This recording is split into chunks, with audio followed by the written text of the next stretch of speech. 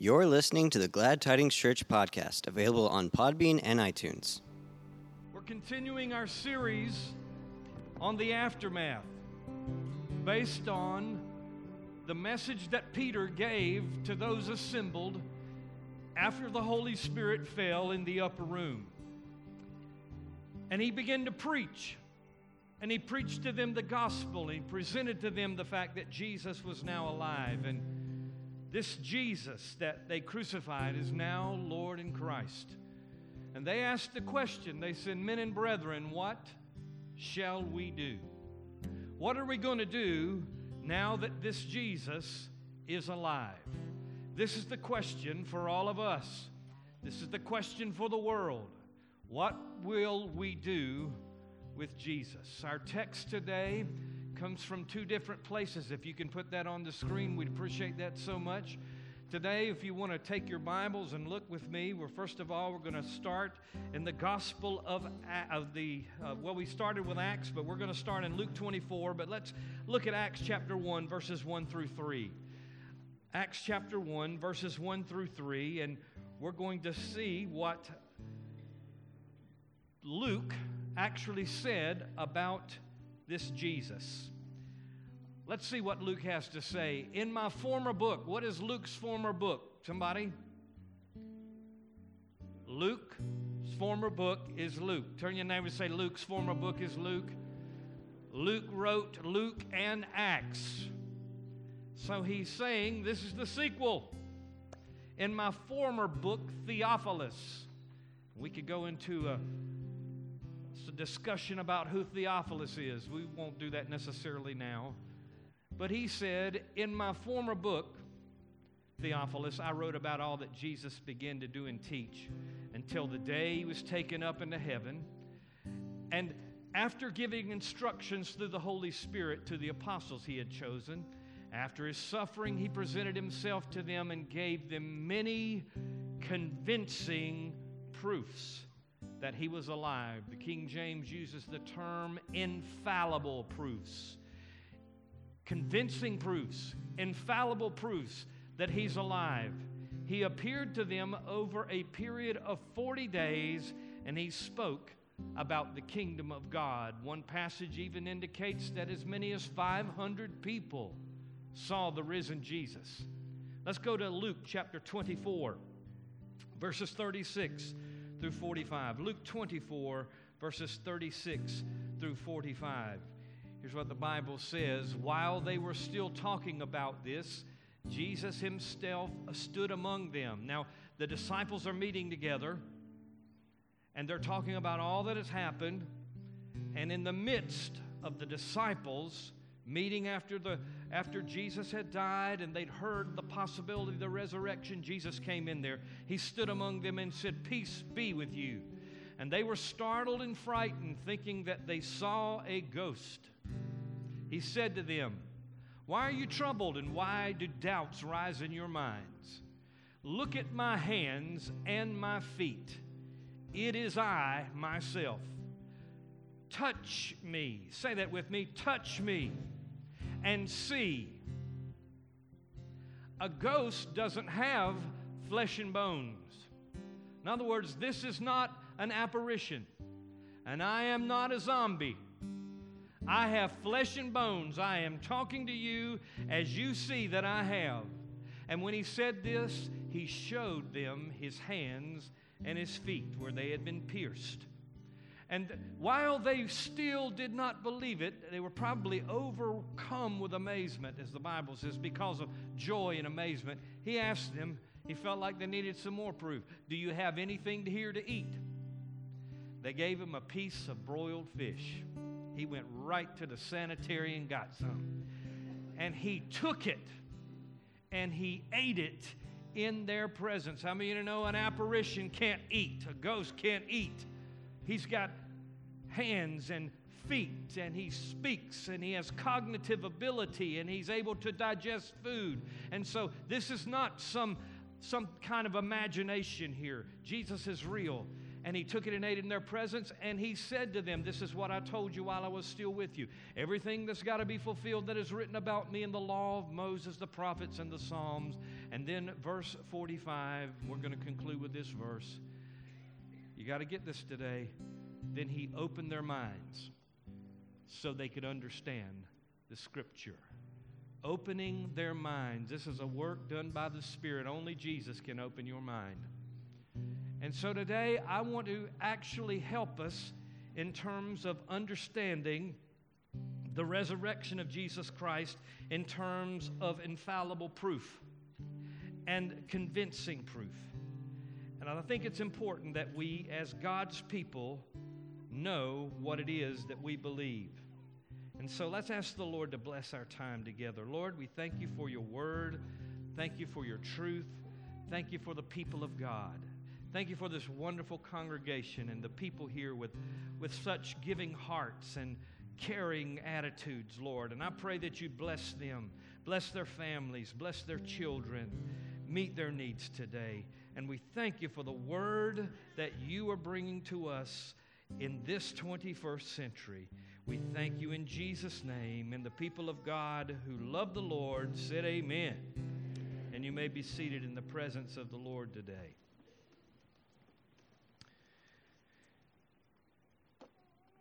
With increasing vigor, the biblical claims of Jesus, and especially his resurrection, have been viciously attacked as a sham. Now, we come to church every Sunday, and we hear the gospel being preached. But we live in a world where it is increasingly unaware of the claims of Scripture and unaware of the truth of God's Word, and they do not have any encounter with the presence of an almighty God. But our text says convincing proof, infallible proof.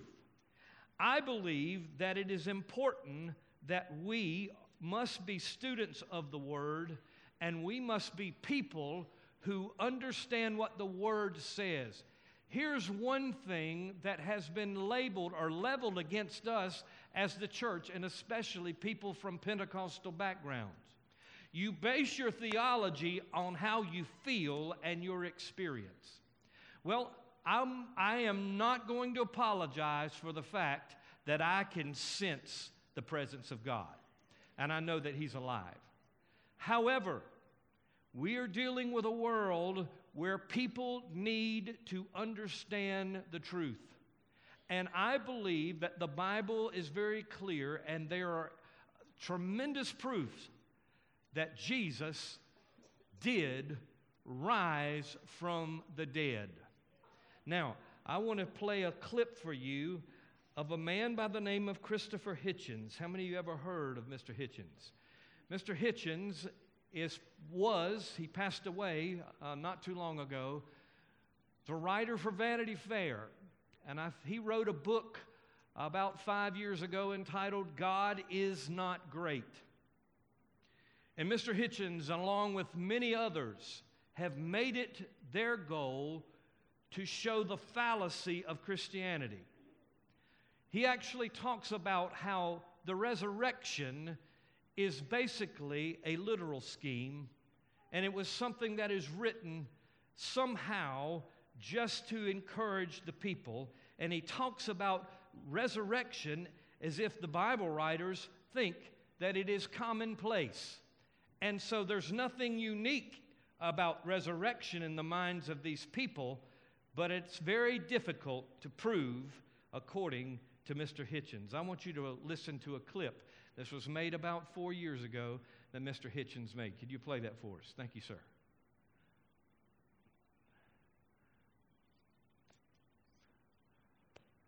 Are we there? How about let's move on, all right? Let me just tell you what he said. He basically said that everybody has a resurrection story. He said that there were people that were raised from the dead, and they were pretty much on the streets after the resurrection of Jesus. He said that there was Lazarus and he was raised from the dead. He said that there are other stories and history of resurrection, so to speak. And so different ones would actually come against the fact that Jesus did rise from the dead, saying that this was just a literal technique and that there are those who really can't prove it. In fact, Mr. Hitchens has some problems understanding the historical Jesus. I want to talk with us about this today because I think it's important for us to understand that there are infallible proofs. In fact, the Bible says in 1 Peter chapter 3 and verse 15, 1 Peter 3 and verse 15, it says that you are to be prepared. Say prepared. And you are to be ready to give an answer for the hope that lies within you. I think that that's a problem in the body of Christ. We don't know the Word. We have an experience with Jesus, but I think it's important for us to have a biblical foundation so that it will support what we believe. And so we must be able to answer those who ask about the hope that is within us, people that need Jesus, people that need an answer. And there are times, as you are going to see in the future, you're not going to be able to call on Pastor Tim, and you may not have any literature with you. You have to know what the truth is, because the Bible says that you are an epistle known and read of all men. You've got to get in the Word. This is no longer a society in which we can just say, well, it happened to me 20 years ago. And I know what they say at church, and I know what our pastor preaches, and I know what Mama and Daddy taught me. Listen, I don't believe that we need a second-hand experience. You need to have a first-hand knowledge of what God has done for you. And so, therefore, it's important for believers to understand the Word. If not, we will not be ready to influence our culture. And if our culture is going to be transformed, it'll happen from the bottom up. Charles Colson says it will happen over the neighborhood fence and around the barbecue grill. People who ask, and we need to know about the hope that lies within us. Let me give you some evidences today for the resurrection. And some of you may say, well, Pastor, this is probably a little different tact on a message, something different than what you've done in the past. I want to give you some information today, and then I promise I'm going to bring it all home to you.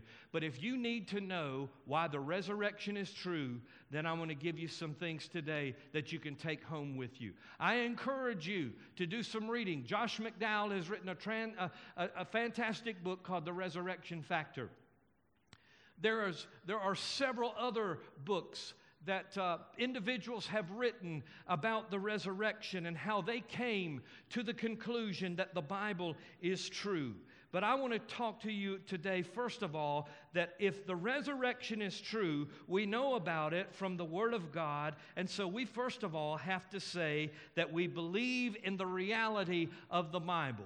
We believe in the reality of the Bible. Say that with me. We believe in the reality of the Bible. And so the Bible is our guide. We must understand the text of Scripture. And we also must say that this is the Word of God. This is not some collection of individual stories whereby some people just had a hope that maybe there was a God somewhere. We believe in the reality of the Bible. Some say, well, it's just a book. It's archaic. It's just full of errors. I start on the premise that it is a divine book. It is not a human book or a product of hopeful minds. 2 Timothy chapter 3 and verse 16. These are verses that you should commit to memory.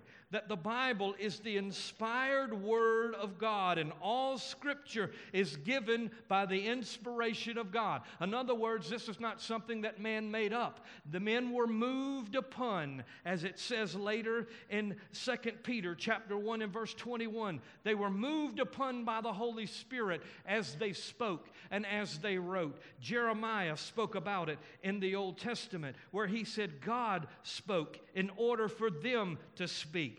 Jesus, in his resurrected form, as he appeared to John on the Isle of Patmos, he said, I want you to write. God told Daniel to write the vision and to make it plain. We know that Jeremiah had a scribe, and his name was Baruch, and he was able to transcribe and write these things. So I want to tell you right up front that I am going to stand on the reliability of the Bible, and it is not just a work of men. It is not just like the Iliad or the Odyssey. It's not just something that was dreamed up. This was not just a story. This is not just the basis for a movie. This was not just so Mel Gibson could make a lot of money at the box office. This was not so that somebody could write songs and somehow venture into the different areas and create a different genre. If we don't believe the Bible as the Word of God, we might as well turn the lights off, quit,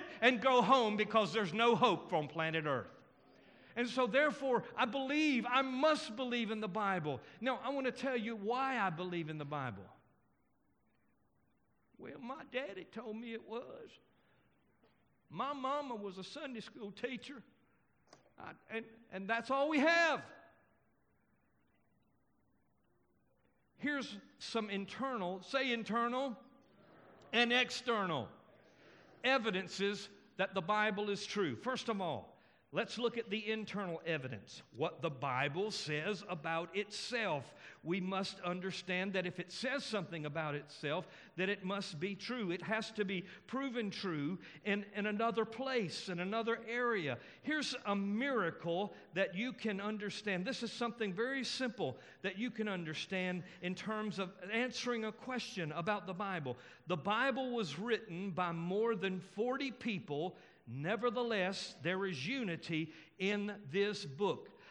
And also, it was written in different places. It was written in Sinai, in Egypt, in Jerusalem, and in Rome. It was written in different time periods, covering a period of over 2,500 years, from Moses to John. Yet there is unity in the message. That, my brothers and sisters, is a miracle. No other book that has been written over that time period, that many different people, that many different places, how can it say the same thing and have the same message? It must be divine. And some people say, well, that is not so hard to believe. I can't get 40 people in this room to agree on where we're going to eat lunch today.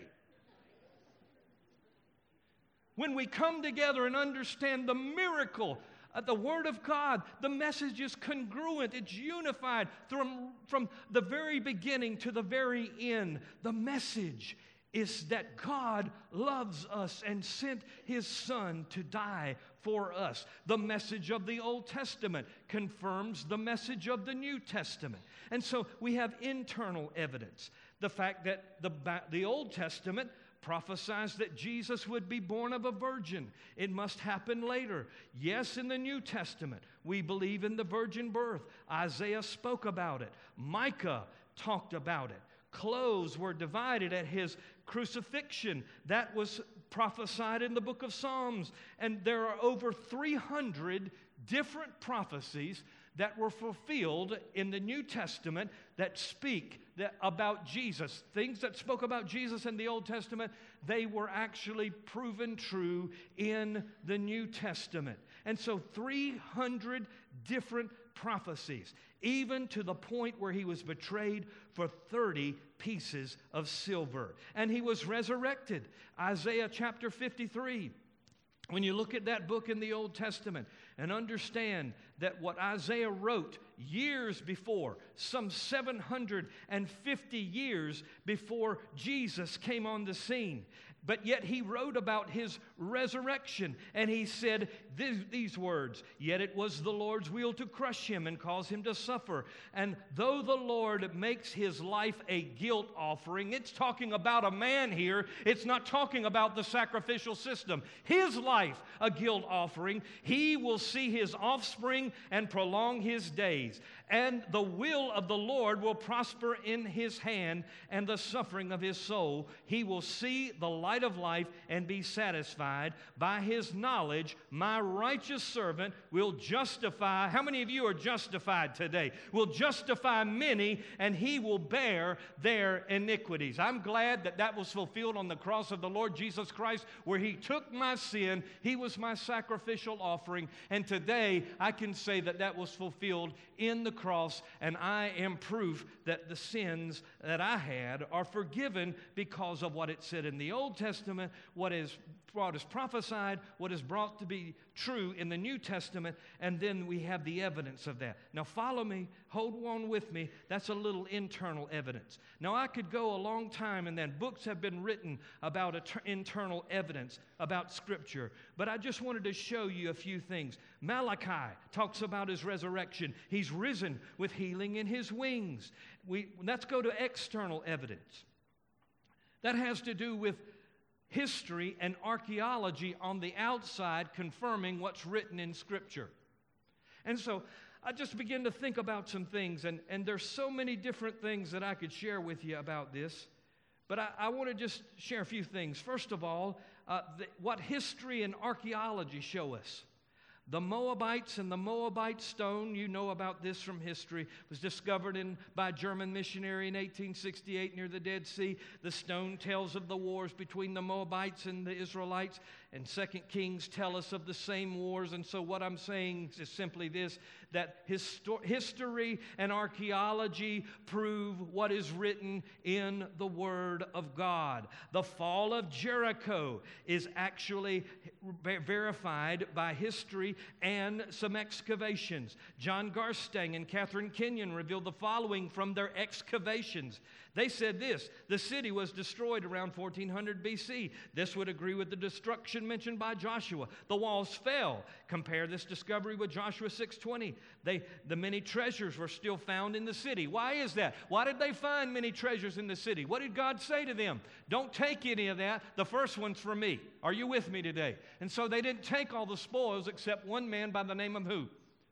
Achan. And Achan took that, and so therefore they lost the next battle. So I want to tell you something today. Why do individuals not look at history and look at the archaeological findings and understand that there is no conflict with true science, archaeology, and the Word of God? Are you with me today?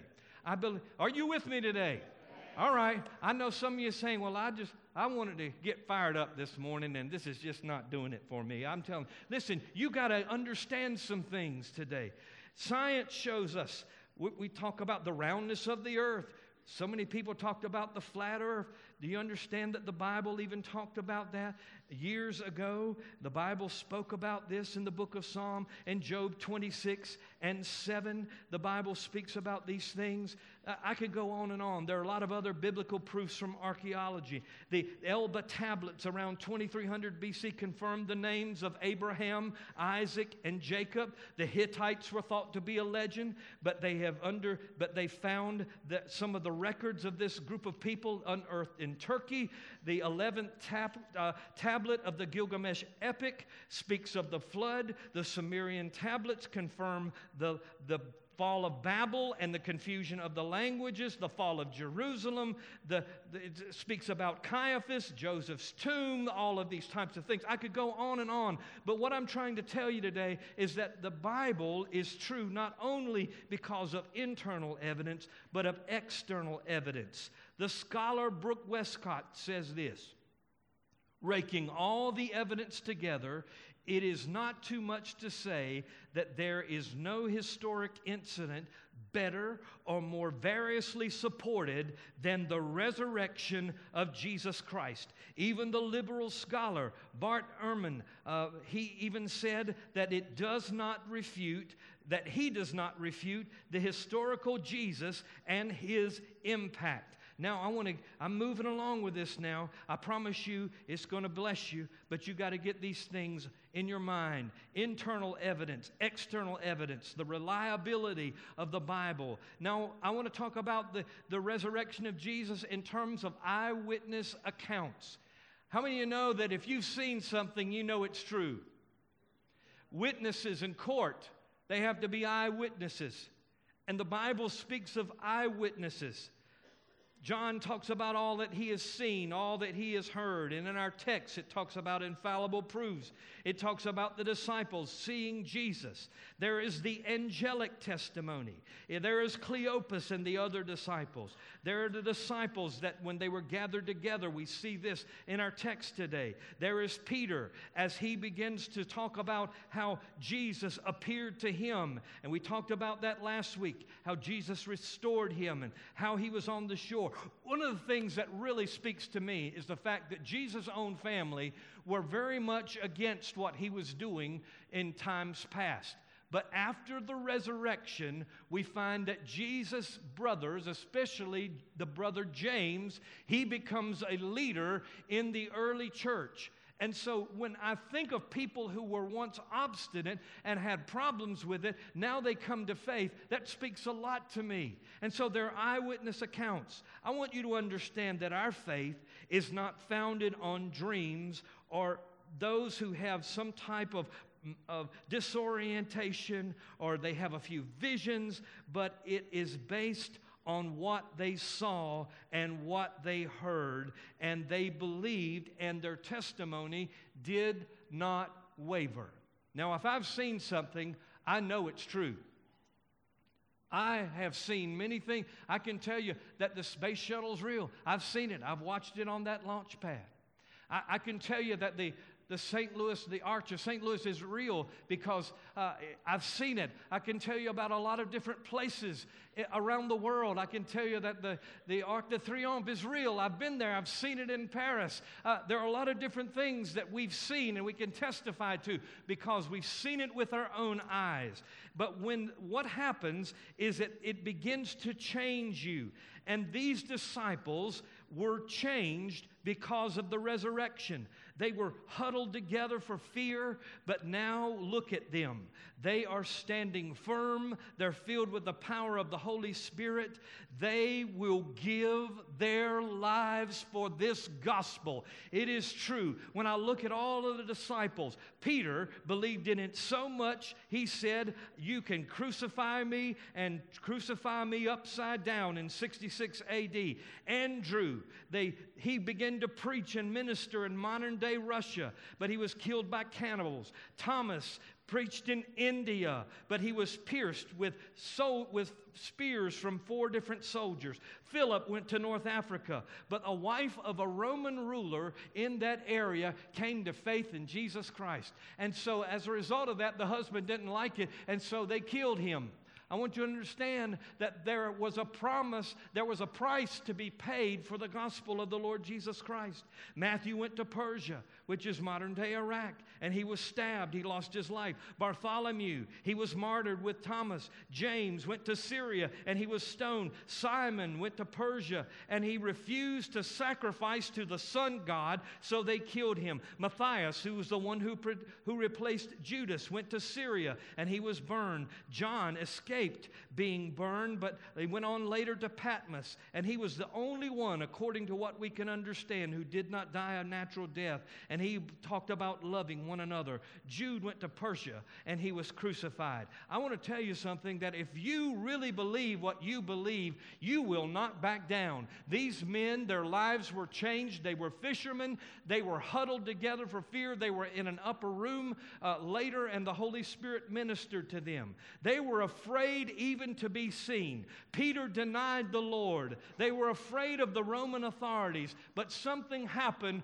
when the resurrection power of Jesus Christ transformed their lives. I declare to you today that yes, we need to understand the truth of the Word, and yes, it makes sense, but I want to also tell you that there is something that happens when that truth begins to hit you and you understand that it's real and it changes your life. How many in this room can say, "I know Jesus is alive and my life is changed as a result of what He's done for me"?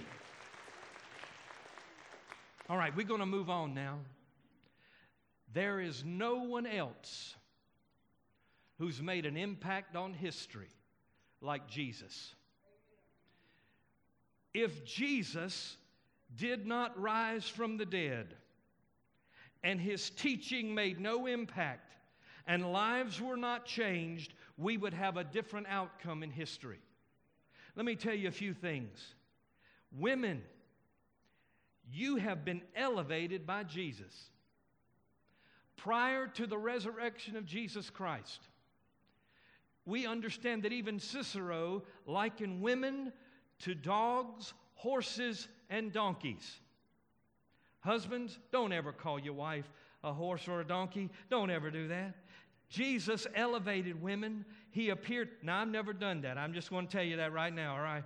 Just appeared first to women. Paul, he spoke about a place of women in the early church. And he said to the men, he said, husbands, love your wives as Christ loved the church. And so there was the elevation of women after the resurrection of Jesus Christ. The church began to blossom after the resurrection. Rome was impacted.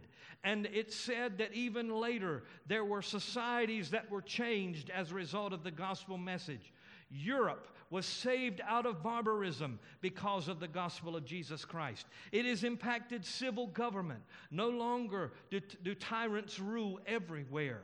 After coming to Christ, there were systems of government that were set up. Even in our own land, the Magna Carta, the Mayflower Compact, the believers were responsible for those documents. In education, monks preserved the literature of the ancient writings. The first universities were in England and the United States by believers. Do you get that today? The first universities were established by believers. Business, according to Adam Smith, it is the Protestant work ethic that has made nations great. In science, Galileo, Copernicus, Pascal were people of faith. In music, Francis Schaeffer says that prior to Christ's death and his resurrection, most music was played in the minor key.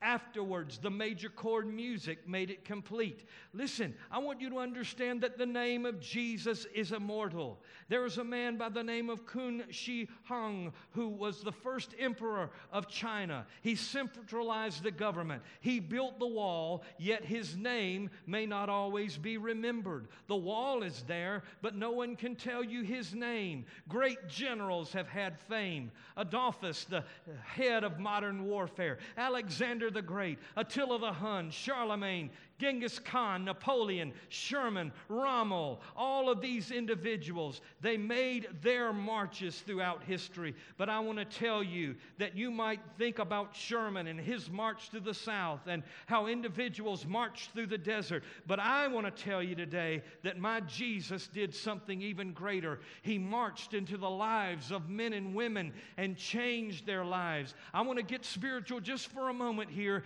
and say that he marched through hell and won my victory through the cross of the Lord Jesus Christ.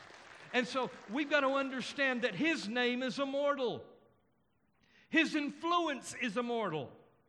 His effect on the world lives and it cannot die. His presence and his power is immortal. His deeds can be testified to. But I want you to understand that the things that he did, we understand. But they didn't stop after his resurrection. Jesus continued to minister. And then the people of God continued to minister. I believe that he was not just a God who was, but he is a God who is, and he is a God who is to come. I want you to understand that we're not dealing with just an individual here. We're talking about the fact that he had to have power over nature. He had to have power over the elements. He had to have power over the sea. And Jesus is the one who has the power over the seas and says, "Peace be still," because we understand that according to John chapter 1, he was there in the beginning when God created the heavens and the earth. John 1 says there was not anything made that was made without Him being there. He is the God who was and is to come. But He is my strength today. I don't just talk about a historical Jesus. Jesus is still alive today. Lives are being changed today. Nations are being changed today. Hope is given today. Lands are being transformed by the gospel of the Lord Jesus Christ. It's happening today. He is still alive today. He was the great I am in the Old Testament. He was the great I am when Jesus walked on earth. He was the great I am on the day of Pentecost. He was the great I am when He ascended unto heaven. He is the great I am making intercession for me. And when I need strength today, He is the great I am. When I need an answer, He's the great I am. When I need provision, He's the great I am. When I don't know what to do, He's the great I am. When I need hope for the future, He's the great I am. He is not a God of the past. He's a God of today and a God of the future. Now, He's transcendent, which means distant, and He is immanent, which is near. You know, the greatest thing that I love about the gospel is this, that in other religions, it's how you can try to work and get to God. I got to work. I got to do these things. You know, the real mark of a cult is what you got to do and how much you got to crawl. And there are people who are in different countries, and they'll get on their knees, and they'll make pilgrimages on their knees, and they'll crawl until their knees are bloody, and they'll do everything that they can, and they'll bow, and they'll do so many different things. I want to tell you something. If you as a human being could get to God, there would have never been a need for the atoning blood of Jesus Christ. But you've got to understand the difference between Christianity and the message of the Word of God is not how you get to God, it's how God got to you and saved you through the person of Jesus Christ. That's the difference. He's immanent. He comes near. Muslims believe in a vicious God, but I believe in a loving Jesus. The loving Jesus leaves the glory of heaven, and He comes and dwells among men. He did appear to others. Bible talks about all of these eyewitnesses and how He appeared to 500 different people and how He ascended into heaven. But I want to tell you, it goes deeper than that for me. Tell you two stories, and then I'm going to wrap this up.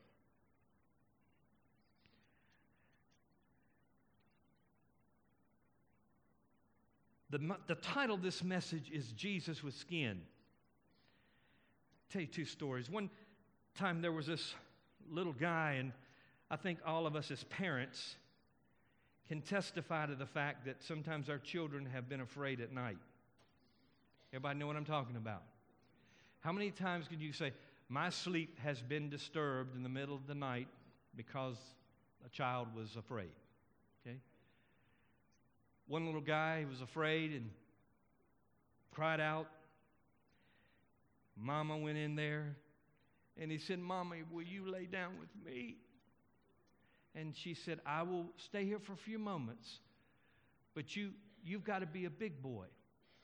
And there's nothing in the room. Check the closet. Check under the bed. Mommy looked under the bed, checked the closet. Nothing there.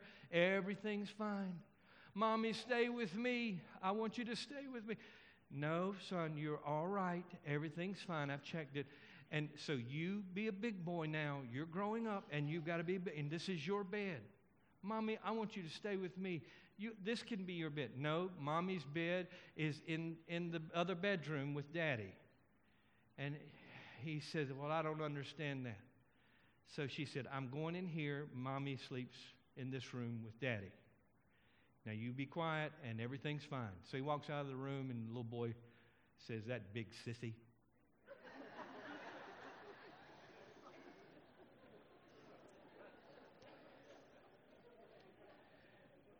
He needed somebody with him. Needed somebody with him.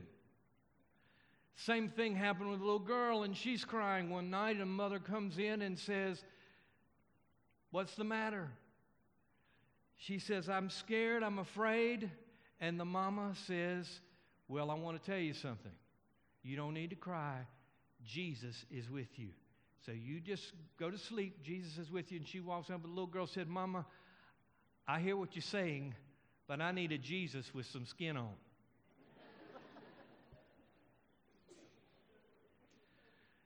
So what I want to tell you today is simply this. There are historical evidences. The Word is very plain. There are internal and external evidences. And there are eyewitness testimonies, and there's the impact on history. But I want you to understand that we have a God who says, touch me. He goes into that room, and He's alive, and He appears to His disciples, and He says, feel this place in my side.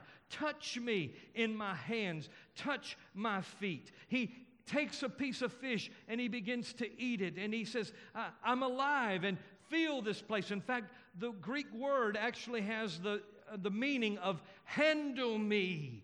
Understand that I'm real. I'm alive. And in a spiritual sense, a sense that the Lord is speaking to us today, and He's saying, touch me. Hold me. Handle me. He's a Jesus with skin. He's a Jesus that we can touch. As human beings, we long for touch. Children, we know that who are held more than children who are not have more security in their lives. They seem to adjust better in the days of their lives. And as human beings, we long for touch. But Jesus is a God who touches us. He touched the leper. He heals the leper. He touches blind Bartimaeus. He touches the individuals who are around him. There's a woman who has an issue of blood, and she reaches out and she touches him. I declare to you a Jesus who is approachable, and He says, touch me.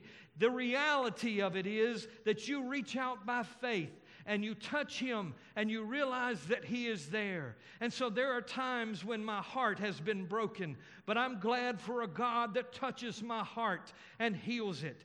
There are times when I am isolated, but He touches my life, and I know that I am never alone. There are times when I need encouragement, but He touches my life, and I know that He is with me, and He'll never leave me, and He'll never forsake me. And there are times when I need comfort, but the Holy Spirit is there to touch me.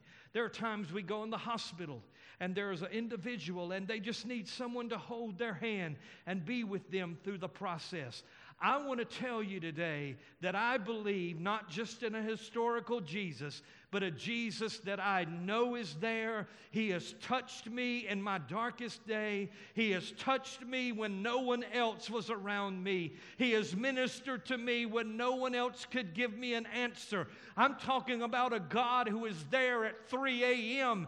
and He touches you and He heals you. How can you explain the difference in a life that has not been touched by God and a life that has been touched by God? There are people all around in this room today who will declare that God delivered me. I was touched by the Lord Jesus Christ. I'm not talking about something in a book today. I'm talking about a Jesus who's alive, who's walking through every aisle today, who lives forever. He's walking among the candlesticks. And when you feel like nobody else is there, your Jesus is there. I declare to you a living Jesus, a Jesus who has defied all of the odds, a Jesus who broke through the sphere of the earth and came to set us free. He is alive, not just because of history and archaeology and because of literature. He is alive because I am living proof, and I will never be the same because of a Jesus who touched me. Aren't you glad about that today?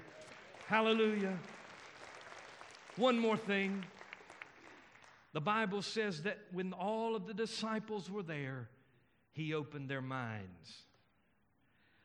I have had this happen to me. When I came to Jesus as a young boy, and especially in my teenage years, there was something that happened. Yes, I knew that Jesus was real.